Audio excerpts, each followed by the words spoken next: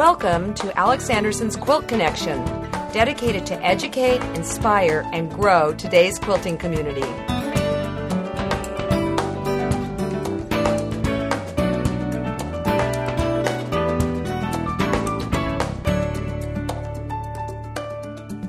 Hi, I'm Alex, and welcome to the show.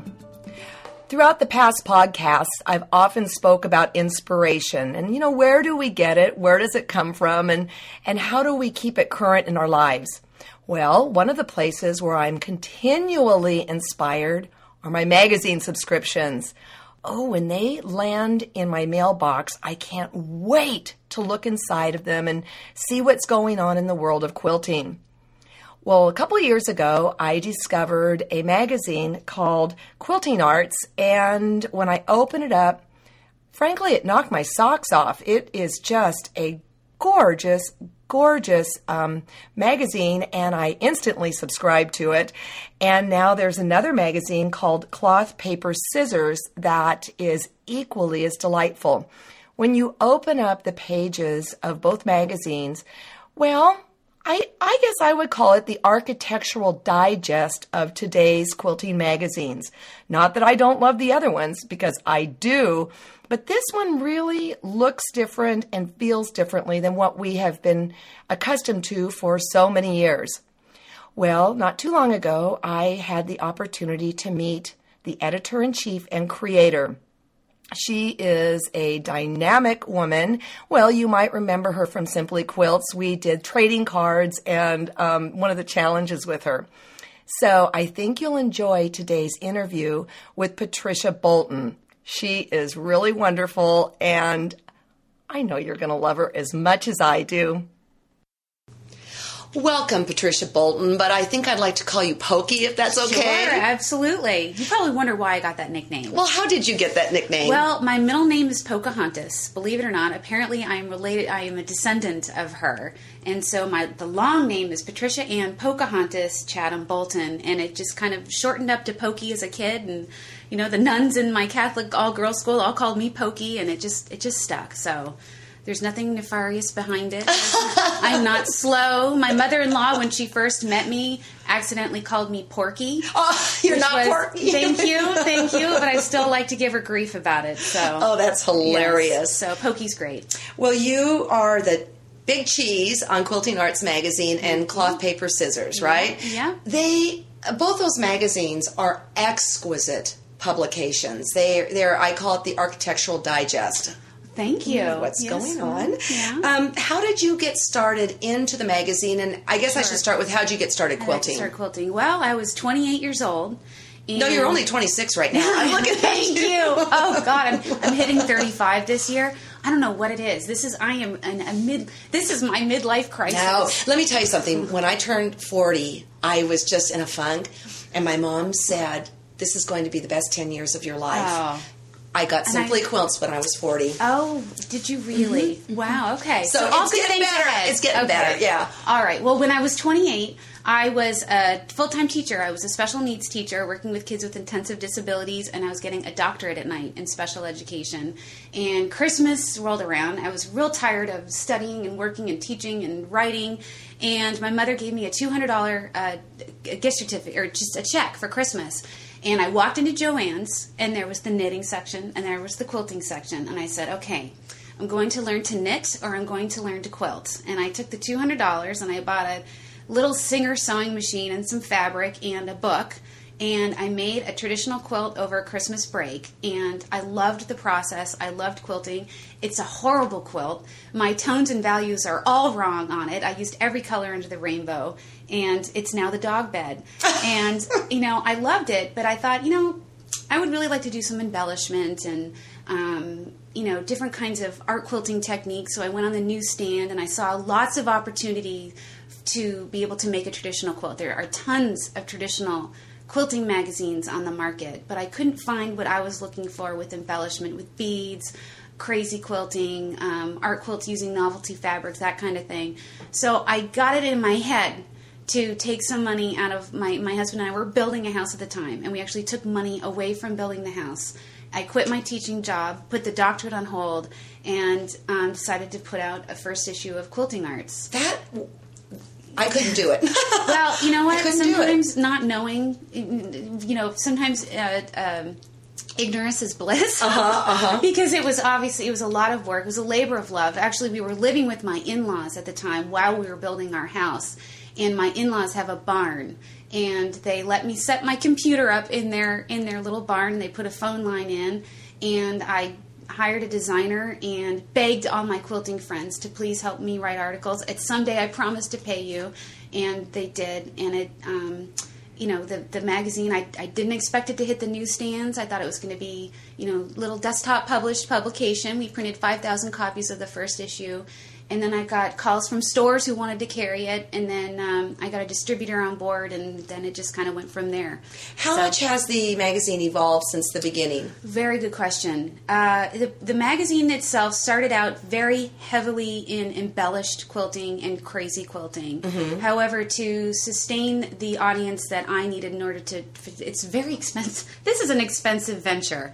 I needed to broaden the audience to include all kinds of art quilting, which I'm happy I did that because my tastes have evolved also, and I still love crazy quilting. It's still very important to me. But working in abstract designs, landscapes, all of that, wearable art dolls, they have a home with us. But I want to say, or what I want to ask, is just the physical layout of the magazine is very different. Has it always been like that? Well, we started out with the saddle stitch with the staples in the side, and then it just kind of grew. The magazine got bigger. We had more signatures, a higher page count. The paper qualities remain the same, and I've used the same photographer since day one. How about designer? Designer, she's stuck with me. We have a designer as of issue 2, but she's been with us the whole time, and she's wonderful to work with, and it's great because she has an art background, not necessarily a quilting background, so she's a really good eye. We'll get queries for the magazine submissions. I run everything by at least 4 to 5 people because I very much trust my eye, but it's really important for me to get other people's feedback, people who are well-versed in quilting, people who are brand new. I show them something and say, if you saw this on the newsstand, or if you saw this at a quilt show, does it just invite you in? Do you want to know more about it? And that's what so then there we go from there. So what's the date or the birthday, or how old is this magazine? We actually just celebrated our 5th year, our anniversary in January. We came out with our 20th issue. So, 21st. Yeah, that was So it's 4 a year. It's quarterly. 4 a year. It's quarterly. Quilting Arts is quarterly. And what happened was we were getting so much diverse art, altered books, fabric books, that what happened is I couldn't really reason having them in quilting art so much anymore, and so we started another magazine called Cloth, Paper, Scissors, which is dedicated to mixed media, collage, and artistic discovery, and that has a lot of fabric in it, but we combine it with mixed media and paper and metal and stitch so that we can keep quilting arts more directly focused on art quilting. Now, in the Cloth, Paper, Scissors, am I saying it right? You're saying it perfect. Do you put quilting in that also, and then do those magazines go out into different venues? Yes, that's a very good question. Actually, it's not on the newsstands yet, but the issue we're working on now is a woman by the name of Cass Holmes, wonderful artist from the UK. She does do quilts, although they are extremely non-traditional, and they don't necessarily have quote-unquote 3 layers in them, but they are wonderful pieces of fiber art, and it goes out into the mixed media fine art realm, which is great. So that we're grabbing that audience to see what can be done with fabric, and then they get into quilting. So we're really trying to reach new people. I think this is just absolutely wonderful. Now, you have got to see the cutting edge. Yes. Let me start with this. When you start a new issue, how long does it take when you write your first little thing of what's going to be on it until it hits the newsstand? That's a good question. We have such a heavy trade show. We go to so many quilt shows, and that's good and it's bad. It's good because I see fresh talent. I go around, I am looking at all of the quilt exhibits. There's an exhibit called the Journal Quilt exhibit, a page from my book that Carrie Bresenhan has spearheaded and invited, over the years. And I look at those little quilts, and I see fresh artists that I have never seen before, and I see what they're doing month to month, what they're trying, what their techniques are, the voices behind their quilts, because they have little narratives that are accompany them. And that's how many times I get artists. And so, it depends on the time of year. If we're traveling an awful lot, I will grab cards. I will keep them all. I log them on my computer. And then as soon as I get home, I am begging them to send me their quilts. Right. Because we actually shoot everything in-house. And if we solicit a quilt artist, we pay shipping to and from. Where do you live? We're in Massachusetts. Okay. Yes. So you say 6 months or something like that? Yeah, about 4 to 6 months as we start, and then sometimes we'll find empty spaces, and then oftentimes I'll look at an issue, and I want to make sure it's got a gamut of things that will appeal to people. Some people are anti-embellishment. They don't want, beads or any kind of anything on their quilts. They're straight fabric. And so I have to make sure we have something for them. For those who are embellished folks, we have to make sure we have that kind of style. Do we have something that's pictorial or landscape oriented, or so that we're always I'm always looking at an issue, and people know to stay away from in the office about 3 weeks prior to going to press, because I'm usually pulling my hair out, making sure, just obsessing about making sure that it's a complete issue. Well, it's interesting that you say that you're going for a balance, because on Simply Quilts we did the same thing. You had to have traditional, and we always wanted a beginner show, but we didn't want to do too many of those near the end because we had a faithful viewing audience. Yeah. So for each season? Each season you had to have the whole balance. We'd have the art quilter, we'd have the traditionalist, and then we'd have the beginner, and then we'd get some history in there. Well, the last season of Simply Quilts, I got, I don't want to say hate mail, but people on both camps were really mad because the traditionalists felt like the art quilter got too many marshmallows at the campfire, and vice versa. And I have to say, it made me smile, because it tells me we hit the nail on the head. You hit the nail on the head, and that's what is so great about it. It's just people are passionate. They are passionate about what they want to see. And, I'm a firm believer that even if somebody is at a level in their art, say they're a traditional quilter, at some point in their growth as an artist, they're going to come across something that is not immediately in their repertoire that's going to excite them and push them to a new level. So I think it's good for traditional quilters to see something on the art quilt realm, and vice versa. Exactly. I grew up quilting in the San Francisco Bay Area. I'm still there. And that's where I grew up. Oh, where? San Rafael. San Rafael, okay. Livermore. And EBHQ was a guild, and still is a huge, huge guild. Just great, but they're cutting edge. And early on, personally, I'm not going to say the guild, but personally, I felt the struggle to become the art quilter. Really? Yeah, and I can remember I made a quilt, and it ended up in Diana McClung and Laura Noun's book, Quilts, Quilts, Quilts, and it was very traditional. And it was a light bulb moment. You know how you have those, like when you walked into Joann's. Yeah. And it was okay to be a traditional quilter. Yes. And so do you feel that there's a blending, an acceptance that's going on? There is. I think also, it's funny you say that, because I see that on the flip side a lot on the East Coast, is where you have art quilters going into traditional guilds, and they feel a little disenfranchised. Oh, interesting. But I think there's much more of a melding between the two. There's certain products that are on the market now that both the traditional quilters and the art quilters are just gobbling up. They can't get them quick enough. One is Angelina fibers. What's that? They're the little shiny little fibers that you take 2 sheets of parchment paper and set the iron to the silk setting, heat it for 3 minutes or 3 seconds, and you get its own luminescent fabric that you can then applique onto a quilt. Okay. People love the Angelina fibers and the Shiva paint sticks. The coloring oil sticks that set on fabric and give great metallic sheen. So you could use all of it. Yeah, and both the traditional quilters and the art quilters are using them. So I think they're seeing different ways of using one material, and that's just...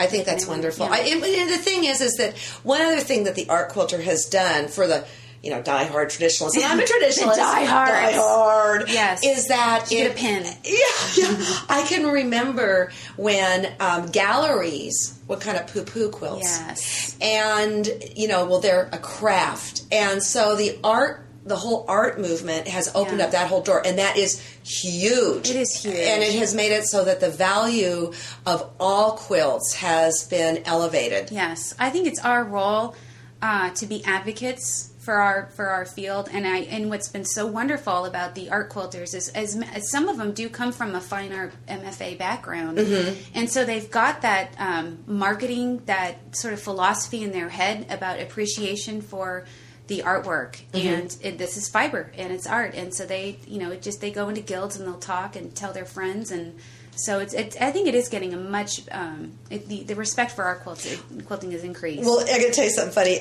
My husband has this expression: you go to a party and somebody comes up and they go, "Oh, you're a quilter. Will you make me a quilt? And I'll pay you $75." And my husband calls those people bolt dolts. Bolt dolts. Oh, I love that. You married a good husband. That's great. That is funny. Really funny. So I mean, as far as an art quilt goes, do you have parameters, or how do you decide if it's an art quilt? Versus a traditional quilt. I think one, it's not necessarily a pattern. It's innovative in the sense of design or use of materials, or it evokes a very strong emotional response. That's highly personal. I think any of those kind of define the art quilt. I've seen, but there are some traditional ones that make my heart go inside out. Absolutely, you bet, absolutely. It's so, again, I think the lines are blurring so much, and I think also that the traditional definition of 3 layers. There's people like Jane Dunewald who will do 2 layers of very sheer fabrics and layer them so that you see the luminosity, the play on fabrics between the two. Yeah, somebody asked me, what's the definition of a quilt? And I said, it usually has 3 layers, but not always. Yes, that's a great way. I mean, look at crazy quilts. They're not, Yeah. So, it's definitely moving. What's your biggest challenge? My biggest challenge is staying creative. I think, especially at the end of the day, after I've been editing all day and making sure that magazine is balanced, going home, and I have to decompress in my studio. I try and go in there every night. My husband and I work together. He's the publisher. I'm the editor. So we don't necessarily have to spend lots of talking time together at night. So I'll scamper up to my studio, and I'm still drained. I'm drained creatively many times because I feel I've put my creativity into my job. Wouldn't you be physically exhausted too? Yeah, I'm a little tired. Yeah. But I do go up there, and no matter what, to keep in the creative mode, I do something, whether it's cutting up Wonder Under to the size of fabric art postcards that I'm making, whether it's just painting fabric, just not necessarily quilting it or anything, but I do all of those little tasks that eventually have to be done whenever you're making a quilt, so that you're still in the mood. It's like morning pages. Julia Cameron says, in order to write, every morning you need to get up and just write. Just get it down. Keep your work. The journaling. Yeah, it's journaling. Do your pieces ever end up in the magazine? My pieces. Sometimes I get very shy doing it, but for example, product reviews, I'll have a little piece. Or actually, I did an article in the latest issue on thermogauze. It's a vanishing muslin that when you take a heat gun or an iron to, it dissolves the stabilizer. So I did a little 1.5-page article with a little sample of how to use it, and it was great because we have an online store and we sell it. We import it from Europe, and people keep asking me, what is it? And I thought, well, I better do an article about it because no one knows how to use it. And then it really invited the question about having many artists in one article on how they use different stabilizers, because there's so many on the market that people get so confused. Oh, absolutely. Yes. You mentioned the Angelina fibers, the Shiva paints, and now the thermogauze. Yes. Can people get this on your website? Yes, they can get it. I put you on the spot every time. That's good. No. They can get the thermogauze, they can get the Angelina, and all 3 of those, yes. Okay. Yes. Well, then what I'll do is I'll provide a link on my site so they can go to your site. Oh, and I will do the same for you. And really, thank you. Thank you. And I'll say, Pokey, I am a traditionalist, but I really look forward to your magazine. Thank you. It's like getting a new box of See's candies. I have to tell you, you don't know how much that means to me, because we don't have See's on the East Coast. And you know what my mother gave me for Valentine's Day? A big fat box. You know the ones with the mocha inside, sprinkles on top? I don't know what they're called, but I cried. I just was so excited, and I called her last week because I stuck them in the freezer, and I would have like one every 2 or 3 nights, and they're all done. So thank you for saying the magazine is like See's. It's like See's, and it's even better than that, so because you don't get fat. Right, exactly.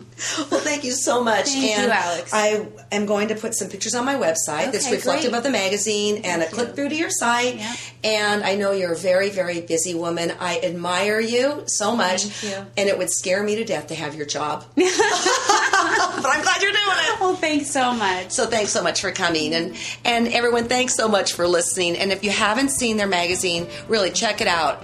Whether you're a traditionalist or an art quilter, it is simply a beautiful, beautiful publication. So until we meet and we do get around, happy quilting. For more quilting information and inspiration, please visit us at alexandersonquilts.com.